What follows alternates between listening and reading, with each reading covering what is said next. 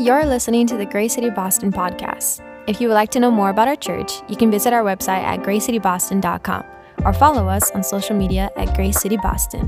Now, let's get to the sermon.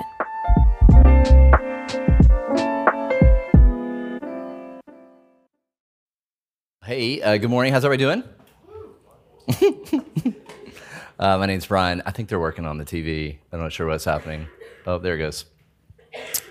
Technology is great until it's not great, right? And then we all hate it. All right, so hey, if I don't know you, my name is Brian. I am the lead pastor here at Grace City, and so thanks so much for being here as we're moving into a new year. So we're into 2023. So we all made it. We're here together. Congratulations in making the new year. Here's kind of the question that I've been thinking about, kind of as I'm kind of processing and moving into 2023. It kind of, anytime you move into a new year, it kind of lends itself towards kind of just considering life, thinking about the year before and moving into the year ahead. And so here's kind of the question that I've been kind of pondering on is how do I, or we could say we collectively as a church, since we're all here together, how do I move forward in my life with God? So as I kind of think about just everything that's kind of going on around me, as I think my own kind of personal journey, where I kind of find myself, the question that I've just been kind of thinking about is moving into 2023 is how do I continue to move forward in my life with God, right? We're in 2023, right? So 2020, right? We were all like, this is going to be my year. Do you know what I mean? It's like churches were like doing sermon series called Vision 2020. You know, it's like, oh, this is going to be, this is going to be the year. 2020 is going to be the year, and then 2020 wasn't the year, whatever the year means. And then you get into 2021, and you're like, no, this is it, right? You're like, this is like 2020, 2021 couldn't possibly be worse than 2020. And then we got into 2021, and we were like, okay, all right, so now we've had 2021, and now you get into 2022, and you're like, 2022, this is going to be it. And 2022, for many of you, maybe it wasn't the year. Could we, let's just do this. Could we agree together? Could we collectively retire the statement? Could we collectively just kind of retire the statement that this is going to be my year? Do you know what I mean? The best is yet to come. Can we collectively just kind of, because the reality is, right, because I'm thinking about 2023 and there's very much the reality, right? This is kind of where I'm at as I'm thinking about it. Is 2023 may not be your year. 2022 may have not been your year. And now we're in 2023 and you're like, oh gosh, another one in front of me, right? And so maybe you came here and you're like, give me the 2023 pump up speech. Give it to me. I'm ready to receive it. I want to have it this morning. I'm going to leave with that. And I just want to say, you're probably not going to get that this morning. Now, hopefully what you're going to get is helpful. Hopefully it's God honoring from the scripture. But that's probably not going to be it. It's kind of this New Year's kind of fired up speech. But I do want to address the question of how do we move forward? How do I move forward in life with God? And so we're going to be looking at the book of Daniel. Now, the book of Daniel is shockingly similar to the current kind of cultural moment that we find ourselves in thinking about. And so I'm gonna pray for us, and then we'll just kind of get right into it. God, we are grateful that you give us life with you. And so, God, we just ask that as we spend a bit of a time in your scripture, God, we ask the Holy Spirit to use this time, that the Holy Spirit would bring about clarity and conviction and truth. God, where areas of our life that need to be revealed and given over to you, that you would give us the power to do that this morning. God, we thank you that you're not silent, that you have something to say, that you want to be heard from. And so, God, we just invite you to take over in this space, that you would fill this place with your Holy Spirit. We pray this in Christ's name. Amen. Daniel chapter 1, verse 1. So if you have a Bible, you should pull it out because it doesn't look like we have it on the screen. And so, do we have it? Oh, God's good, man. All right, here we go. Daniel 1, or the tech guys. All right, so Chance and Cohen. All right, here we go. Daniel 1, starting in verse 1. Let's kind of work through this a bit together. It says, in the 3rd year of the reign of King Jehoiakim of Judah, King Nebuchadnezzar of Babylon came to Jerusalem and laid siege to it. Okay, so now it's important as we're thinking about the story of Daniel. It's important to kind of understand two things, right? So there's very much something going on kind of a surface level that you can look at and see. And then there's another aspect or element to the story that I think is the most important aspect and element of the story that's going on underneath the kind of surface level of what we can see. So let's look at the surface level first, and then we'll drop into the kind of deeper, more subtle level. So one of the strategies for a conquering nation is when they come into a nation, they don't simply want to destroy a nation, as what's happening in this moment with Babylon coming into the nation of Israel, into Jerusalem to destroy it. They want to systematically take it apart. This is kind of the military genius of the time. They weren't simply just kind of coming in. So you have this great military power, right? So Babylon is this military power. You would have Persia that would come in after them. You would have Rome eventually. And so these dominant kind of powers in the Middle East, they would come in the world in general, would come in, and they don't just want to like take it all apart. They want to systematically kind of do this type of work. And so what we know is that Nebuchadnezzar in 1587 came into Jerusalem and just razored it to the ground, just burned it to the ground, broke down the temple, was just a destructive period in the history of God's people. This was in 587 BC. But what we actually know, this is kind of that's like the historic destruction of Jerusalem that when you think about it, it gets talked about a lot. But what we actually know is that he actually came 10 years before that. And 10 years before that, Nebuchadnezzar came into Jerusalem. And what he told his people is he said, I want you to take 10,000 professionals from the city.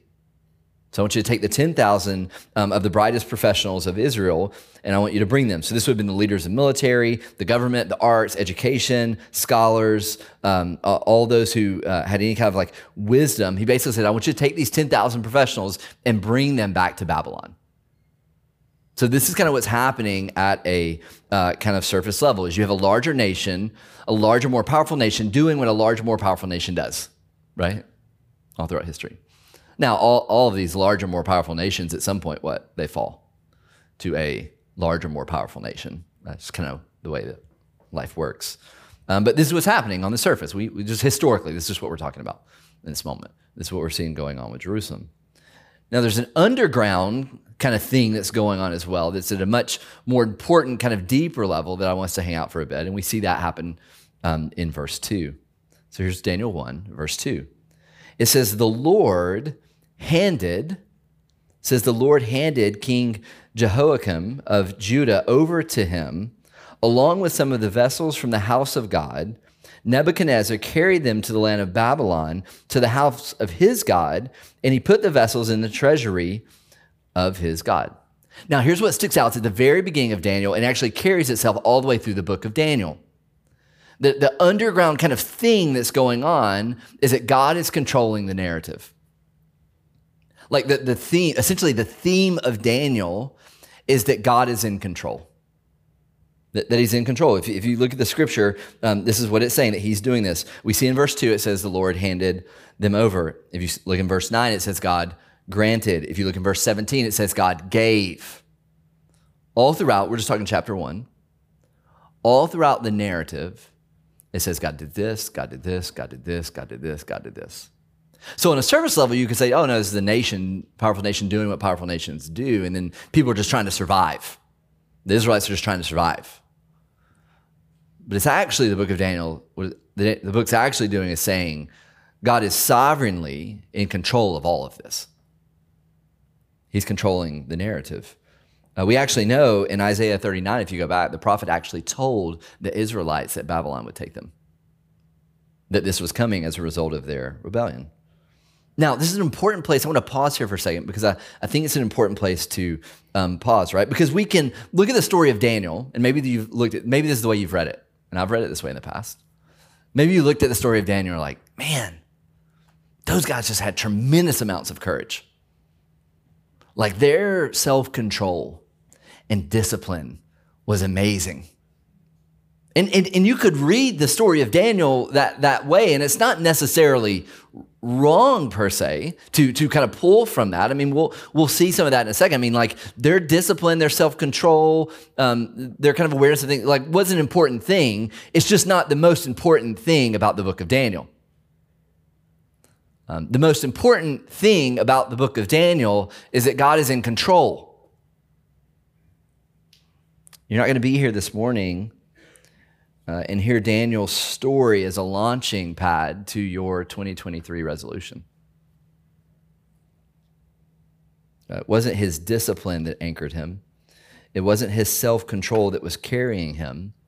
It was a firm belief that God does not abandon his people, that God cares for his people. That's what's enabling Daniel to make the decisions that he's making. It's not his genetics. It's not that he's top of the class, top of the kind of financial spectrum, right? Upper class. It's a firm belief that comes from a deep-seated kind of belief in Israel's God, that God is in control. And it's his anchor. So the primary purpose of the text that we're going to be looking at over the next few weeks is not to teach us how to behave or to live, but rather to what? To point us to God. That the book of Daniel, and Daniel is first and foremost a revelation of God. God doesn't reveal himself to us in abstract, but rather in relationship to his people and through actions in history. And so this is what we see. Daniel 1, from the very first verses, we see that this book is essentially not about Daniel, but about God. From the very beginning, it's a revelation of who he is and how he acts in our redemption. For some of you this morning, right? And we're going to get into some stuff here in a second about how they were kind of navigating in their cultural moment. I think it's important. But for some of you this morning, all you need to hear is that regardless of what your circumstances would say to you, that God is in control. That he's in control. Like that's just what you need to hear this morning. Like you can take away some of the other stuff that we're going to look at, and it'll be super, super helpful for you. But maybe this morning, all you need to hear is that God doesn't abandon his people. That God cares and loves his people. That he's committed himself, right? That's what we know through Jesus. God's committed himself to his people through Christ. He's not abandoned us. This is what we're seeing. Some of you walked through 2022 with a tremendous amount of sadness, confusion, disappointment. Some of you woke up January 1, 2023 with the same sense of sadness, confusion, and disappointment. And I just want to say to you this morning that God's not abandoned you. That he's not. He's faithful to his promises and to his people. Okay, let's continue on. Verse 3, Daniel 1, verse 3. Let's kind of move on. So we're thinking about this idea, this kind of ground level idea that God is sovereignly in control of all these things. Verse 3, it says, the king ordered Ashpenaz, the chief eunuch, to bring some of the Israelites from the royal family and from the nobility. Verse 4, young men without any physical defect, good looking, suitable for instruction and all wisdom, knowledgeable, perceptive, and capable of serving in the king's palace. He was to teach them the Chaldean language and literature. That just means Babylonian language and literature. Same thing. Verse 5, the king assigned them daily provisions from the royal food and from the wine that he drank. They would be trained for 3 years. So here's the process that they're going to be working through. They're to be trained for 3 years, and at the end of that time, they were to attend to the king. Among them, from the Judaites, was Daniel, Hananiah, Mishael, and Azariah. The chief eunuch gave them names, so they're going to give them new names. It's fascinating what's happening. It says he gave the name of Belshazzar to Daniel, Shadrach to Hananiah, Meshach to Mishael, and Abednego to Azariah. Okay, so 2 things I want to look at. Here's what I want to look at as we think about this story. Because there's I think 2 ways in which we can learn from this. Here's the first one. It's going to inform us what to look out for in our kind of current cultural moment. This is the gift that Daniel's going to give us. It's going to inform us what to look out for. And the second thing that it's going to do is it's going to inform to us how we should operate in our kind of cultural moment, in the current cultural moment that we find ourselves in. So firstly, it informs us what to look out for. Okay, so this is fascinating. It's pretty instructive. So Babylon has taken down Jerusalem. That's what's happened. God's people are conquered. And here's the genius of Nebuchadnezzar. Here's what he knows, right? He knows that instead of destroying the nation, and just straight up destroying the nation, killing all the people, that if you want to make a vassal nation subject to the Babylonian will, if you want to do that, then what you do is pretty simple.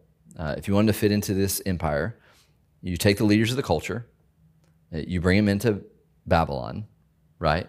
And you Babylonize them, right? You like King Nebuchadnezzar was like, okay, what I'm going to do is I'm going to take the Israelites, and I want the Israelites, if this is really going to work out, as I'm conquering these nations, if I'm going to squash rebellion, right? If I'm going to do a control from afar, all these types of things. He says, what you want to do is you want the nation that you're conquering, which are the Israelites, you want them to look like Babylonians. You want people who used to be a distinct people, right? The Israelites. So the Israelites were monotheistic, right? They believed in one God. The Babylonians were polytheistic, so they believed in a plurality of gods. And so what Nebuchadnezzar knew is he said, man, I want the Israelites to now look like the culture that they now find themselves in. That sounds familiar. I want them to not look distinct. I want them to have the same worldview, have the same desires, have the same goals, have the same objectives. This is what Babylon was seeking to do over God's people. He wanted them to look just like Babylon. And so look at the way that he's doing it, right? And this is why the book of Daniel is such an instructive book for believers and for the Christian church, is because it gives us a tremendous amount of insight. Look at verse 7. Verse 7 is kind of the crux of what we see here. It says that Daniel, the Hebrew name of Daniel means God is my judge. God is my judge. Belshazzar, the name that was changed, this Babylonian name that was changed, means Bel is my God. Bel is a Babylonian god. So in a very kind of base level, it's kind of this change from Daniel, which means God is my judge, to now this Babylonian God is my God. The Babylonians and Nebuchadnezzar were practicing a type of what I would call subversive assimilation into their culture. So if you look at the text, you see that they're trying to change their beliefs and motives. They're trying to change their allegiance, their worldview. But they knew, here's the thing, right? They knew they couldn't just form them into something. Actually, what happens is a type of deformation before formation, right? So they're going to try to break down who they are. So here's the thing. So if you're a follower of Christ, if you're here, you identify as a follower of Christ. I know not everyone is. But if you're here and you identify as a follower of Christ, you have what? You have a distinct identity and worldview. You have distinct goals and objectives and ways to live that are what? That are given to us, informed by scriptures, informed by the Holy Spirit, informed by the historical church. Like that's who we are. But the enemy knows that in order to, and that's who Babylon was, right? So Babylon was God's enemy. It's really fascinating. We can't get into all of it, but from if you read the scriptures, Old Testament and New Testament, what you'll actually see is that God's enemies are going to be referred to as Babylon all throughout the scripture. Not just talking about this nation, but in general, Babylon as a opposition to God.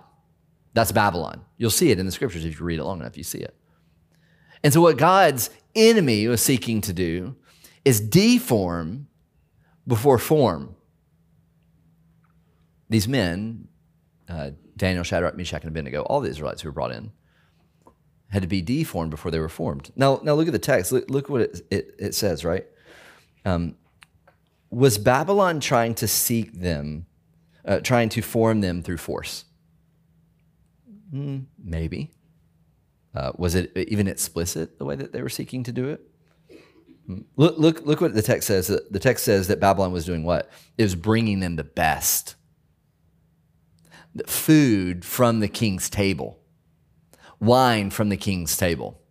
The best teachers in Babylon. Bring you the best literature in Babylon, right?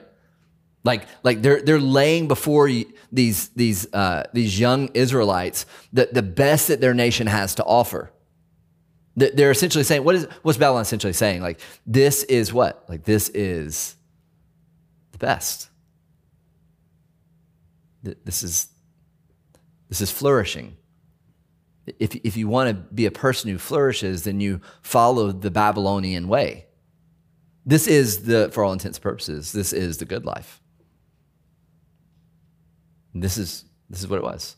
I mean, think about it, our own kind of like cultural moment, right? Like everything that we see, everything that's put before us is saying to us what? This is the good life. This relationship, this vocation, this monetary amount, this whatever. This is the good life. This we've been sold our whole life.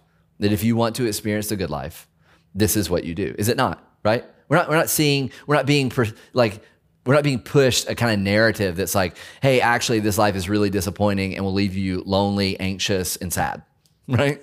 No one's watching that show, reading that book or the magazine. No. It's like, this is the good life. And if you want to experience the good life, then you do this. It's deformation before it is formation. This is what's happening to them. He's selling them this idea of the good life. This happens to us through media, through the university, through pop culture, through tech. Every article that we read, every show that we watch, it's all doing something to us. It's all forming us into something. Nothing, just in case you're wondering, nothing is neutral. You're like, no. Trust me, it's not. It's not neutral. It's creating you. It's seeking to create you into something. Okay, so first of all, we have kind of an idea of something to look out for. Secondly, we have an example of how to operate in our cultural moment. Now, this can sometimes be hard for us to get our mind around, but for the majority, not for the majority, all the New Testament, the early kind of church, and then a large part of the Old Testament, well, it would be Old Testament, it wouldn't be Christian, but it would be Jewish belief, and then Christianity, obviously, when Jesus came, they were always, for the most part, the minority in the culture that they found themselves in. They were not the kind of culturally dominant power, right? Now that can feel a little bit strange for us, and I know that kind of culturally things have changed, and I would never dare to say like, we're in that same period, right? Like we're experiencing in that way, at least not in the West, right? Now, believers in other parts of the world are dying for their faith. It's a very real reality. They're not gathering in a room like this. They're not like they're not celebrating, that kind of thing. They are, but let's talk about it for the West for a second. For the most part, we're not experiencing that. But I will say, the longer I'm living life with God, the more I'm realizing that it feels like I'm swimming upstream in a river, right? Like it's becoming more and more obvious to me that I am not going with the cultural current of the day. Like, it just feels that way. Like I clearly can feel like, right, if you jumped in the water and you started like swimming upstream, like that's a difficult work. That's kind of what life with God feels like if I'm thinking about the cultural moment that I find myself in. And it's exhausting.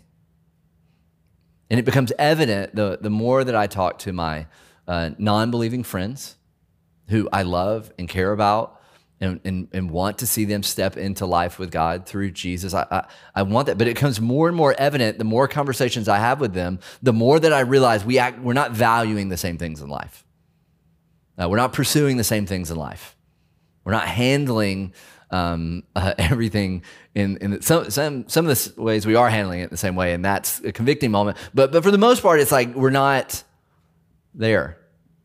Any major publication you pick up, you quickly realize, if you're committed to life with God in the way of Jesus, that you're swimming up current. Just pick up a major publication. Watch a popular TV show. it will become apparent that the day in which we find ourselves in is a day of cultural difficulty, right? I mean, let me say it another way. If you're here and you're like, no, bro, I'm with the culture. Feels like I'm going downstream. We should talk later because that's a problem, right? There should be a certain level of discomfort that you have when talking with your friends, your non-believing friends. Now, are we loving towards others? Are we seeking to understand others' positions? Are we, yes, absolutely. But there should be a sense in which we're like, oh, that's not right. There should be a level of discomfort with the things that you're watching at times, the things that you're listening to, the things that you're reading. We're moving culturally up current. We're not in the dominant culture. And so I'm reading this story of Daniel, and it's resonating deeply. I mean, think about this. You have these cultural outsiders who are Daniel and his friends, and then they're in this kind of extremely powerful and persuasive monarch, which is Babylon. And they withstand the pressure. It's incredible. Look, Daniel 1, verses 8 through 10. Look what it says. It says, Daniel determined that he would not defile himself with the king's food or with the wine that he drank. He asked permission from the chief eunuch not to defile himself. And God granted, there it is again, God doing something in verse 9. God granted Daniel kindness and compassion from the chief eunuch. Yet he said to Daniel, I fear the Lord the king who assigned your food and drink. What if he sees your faces looking thinner than the other young men your age? You would endanger my life, the king. Okay, so for Daniel and his friends to partake of this food would have meant that they were ceremonially unclean, right? Now, it kind of feels weird. Like thinking about food as clean or unclean kind of feels a little bit weird to us, right? That doesn't, unless you're one of those like clean, unclean people, and we don't want to talk to you about that. But for the most part, all of us are like, that's kind of weird, this like clean, unclean kind of thought. But for the Jewish people, this is a deep level of connection with God. And so the text tells us that they're in this situation, and it becomes apparent to them that if they take this food, it would have meant that they were going to incorrectly picture God to the culture around them. And so they essentially drew a line. They said that would be disobedient. I can't do it. I just can't do it. This is what it says. It says that he determined. Let's talk for a second. I've been in this text for a little bit now because we had some time off, and so I've been just get extra time. And anytime I get extra time, it's probably not good for you guys. And so I've been thinking about this a lot. I don't know any other way to say it other than just to say it. And so I think for a long time now, Christians have been caving to the cultural norms of their day for a while now. And I think in a lot of ways, we've allowed the culture to set our pace. Now, notice that I said our pace, not the pace, because the culture is the culture. The culture is going to be what the culture is going to be. It's going to value what it values, right? It just does. I think we should be helping to inform the culture and that type of thing. But if I'm kind of observing just in ministry, in life, through research, through my own personal kind of walk with God, what I'm seeing for the most part is that culture has now set our pace as believers. We've let the culture set our pace when it comes to money. We've bought the lie that wealth and the accumulation of wealth is ultimately what life is about. We just have. That the way to live is to look out for number one, to go where the money is, to do whatever is necessary to make the most without pause for what it might be doing to your inner world or who it's turning you into. We bought it. They're setting the pace for us. We're making decisions based on monetary gain. We've let the pace be set when it comes to our sexual ethic. We've crumbled to the lie that sex and sexuality is no big deal, that biblical sexuality is offensive and antiquated, that all that matters is our personal self-fulfillment and satisfaction, that you can be married, not married, opposite sex, same sex, dating, not dating, porn, that it doesn't matter as long as you're satisfied and no one's hurt. We bought it. The culture setting the pace for us. It's one of the conversations that we have most in our church is around sexuality. And I think, let me just say it straight up. Like, I think the church has done a tremendous amount of harm when it comes to sexuality and the conversation around sexuality. A tremendous amount of harm, right? I've sat in the room, I've sat across from people, I've talked to people. That's 100% a reality and a truth. There's some things that the church has to own for it's been said when it comes to sexuality, but there is a biblical sexual ethic that is true, right, beautiful, and historic around all biblical sexuality. Not just talking same sex. I'm talking across the whole board. And we've let the culture set the pace. It's become apparent that we've let the culture set the pace when it comes to leadership. Can we just talk about politics for a second? I mean, have you watched the news recently at all? Right? I think if we've learned anything over the last few years, it seems that many Christians, or supposed Christians, have adopted a posture that is anything but hospitable, caring, and characterized by servanthood. That many who would define themselves as Christians are now allowing the theme of dominance and arrogance as the way forward. And we've allowed the culture to set the pace. Then instead of leading from a place of care and love, we're leading many people who are identifying themselves as Christians are leading with a posture of domination. It's as base level as our pace. The culture has turned us into distracted, busy, and anxious people. It has. We filled our time with popular culture through shows, magazines, and music, and we've left little time for life with God. They've set the pace for us, and we bought it. We bought it. In so many ways, we bought the lie that life is about us, our choices, our desires, and our inclinations. And it's a lie. So Daniel is looking at what's in front of him, and the text tells us that he has determined to follow God regardless of the implications. Now remember, this is determination rooted in a thought and a belief and an idea that God is in control.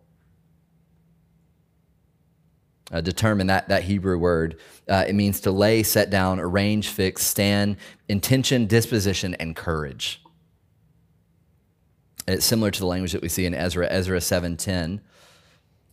It says, Ezra had determined in his heart to study the law of God, obey it, and teach its statutes and ordinances in Israel. We see the same language in Ruth 1:18. When Naomi saw that Ruth was what? Determined to go with her, she stopped talking to her. She's like, oh, it's not going to work. Just come on. We see the negative connotation in 2 Chronicles. This is in relation to one of Israel's kings. 2 Chronicles 12:14, it says, Rehoboam did what was evil. Why did he do what was evil? Because he did not determine in his heart to seek the Lord.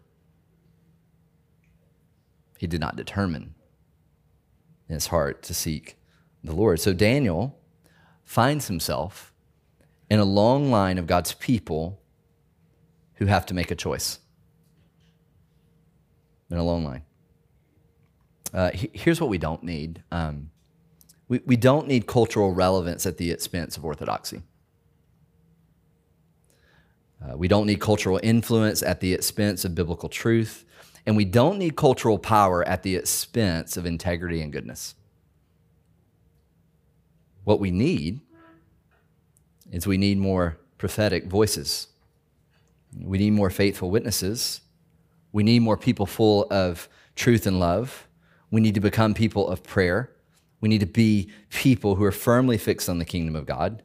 We need to be people full of the Holy Spirit. We need to be people with a determination to see the kingdom of God on earth as it is in heaven. This is what we need. We've grown so fearful. And this is true of my own life. So hear this. This is true of my own life. This is just what I'm seeing in my own heart, in my own inner world, that we're so fearful about whether others think about us and what they think about our God, what they think about the Bible, that we've wholesale begin to shrink back from the truth. We've forgotten that Jesus told his earliest followers in John 15:19, this is what Jesus said to those following him. He says, if you were of the world would love you as its own. A lot of us are making decisions so that the world will love us. Are we not? I do at times. Jesus said, if you were of the world would love you as its own. However, because you are not of the world, but I have chosen you out of it, and the world hates you. So we're seeing in the story with Nebuchadnezzar, the king of Babylon.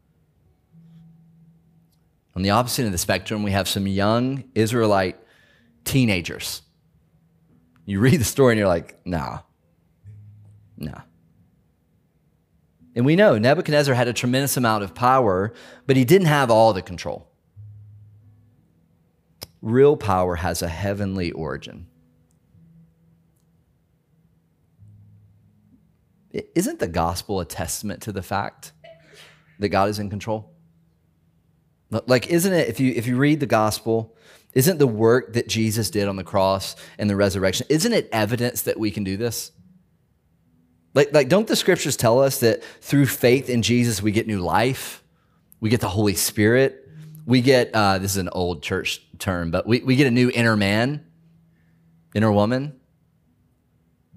Isn't this what the reality of the gospel is? Isn't this what Jesus' life, death, and resurrection did for us?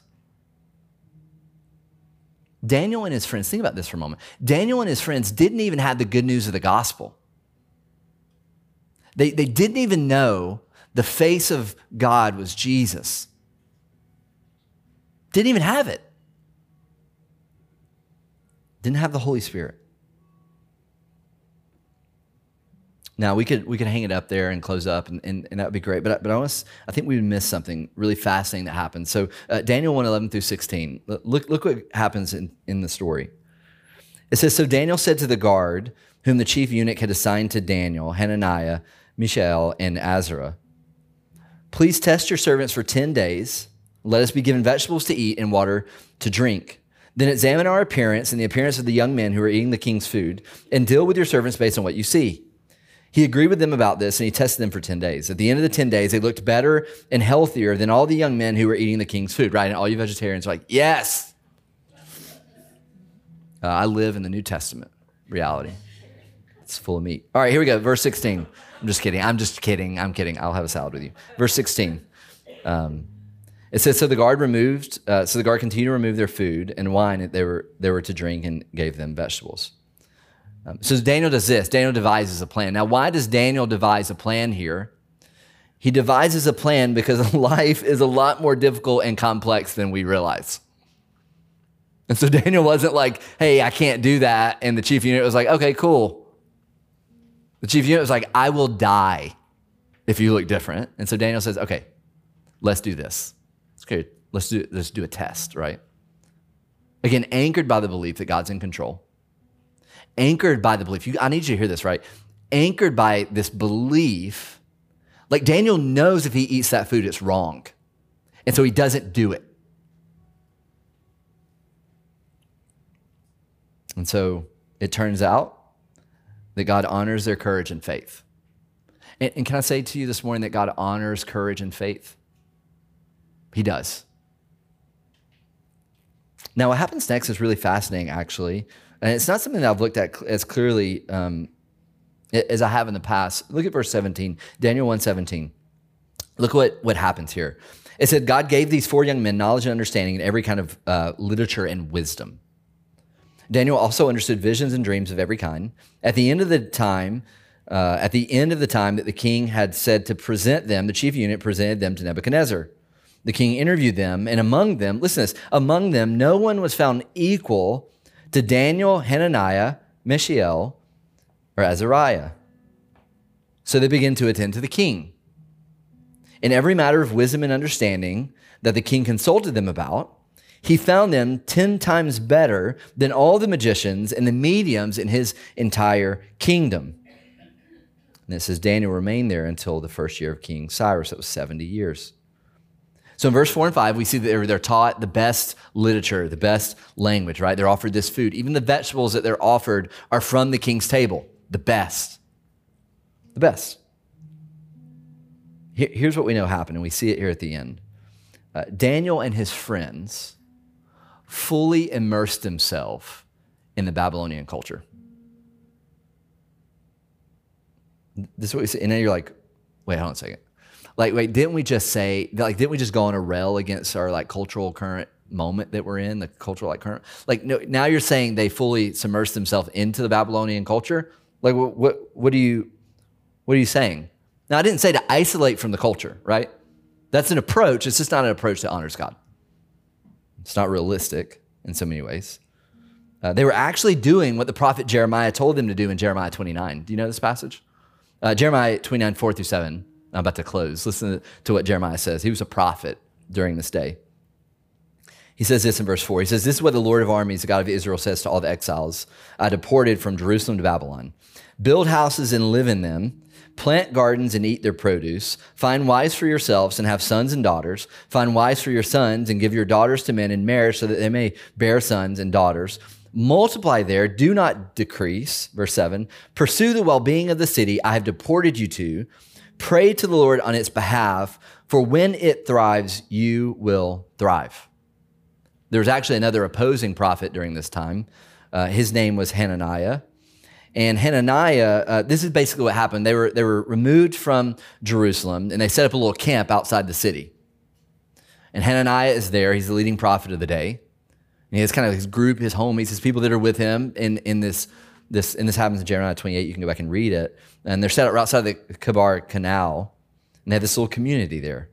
And the people around Hananiah and himself, they're basically saying, don't move to the city. Don't get into the city. We're believers. That's a wicked pagan city. It's a source of Babylonian culture. Don't have anything to do with it. Stay away from it. Don't live there. Pray against it. We are prophesying. We believe that God's going to judge the city, that we are going to come back out on top, that we're going to have the cultural power, that God's going to judge the city. So don't go into the city. God's going to bring it down. Stay outside. Pray against the city and have nothing to do with the city. And then Jeremiah, in Jeremiah 29, says, love the city. Build homes in the city. Plant gardens in the city. Take on the city. Marry in the city. We know that Daniel and his friends became fully immersed in the arts of the Babylonians. They became students of the Babylonian way. This is what the scriptures tell us. We know that they excelled in it. In Daniel 2, when the king set out the decree to kill the wise men, the magicians, the mediums, they went after Daniel and his friends. This is how good that they were. We know that. We see it in the scripture. So which is it? Is it watch out for the culture, or is it excel in the culture? Yes. Yes. Jesus in Matthew 10:16 told those following him to be shrewd as serpents and as innocent as doves. I think the call is to go in the freedom. Here it is. The call is to go in the freedom that we've received in the death and the resurrection of Christ. It's to know and study the Bible. It's to understand its teachings, which many of them run counterculture. It's to be full of the Holy Spirit. It's to be committed to a local church. It's to hold to the historical teachings of Christianity. And also, be a great designer. Be a great baker. Be a great professional. Be a great healthcare professional. Study your field. Get really good at it. Make your company better. Influence the culture. Immerse yourself in it. Just don't forget who you belong to. Just don't forget whose you are, who you belong to.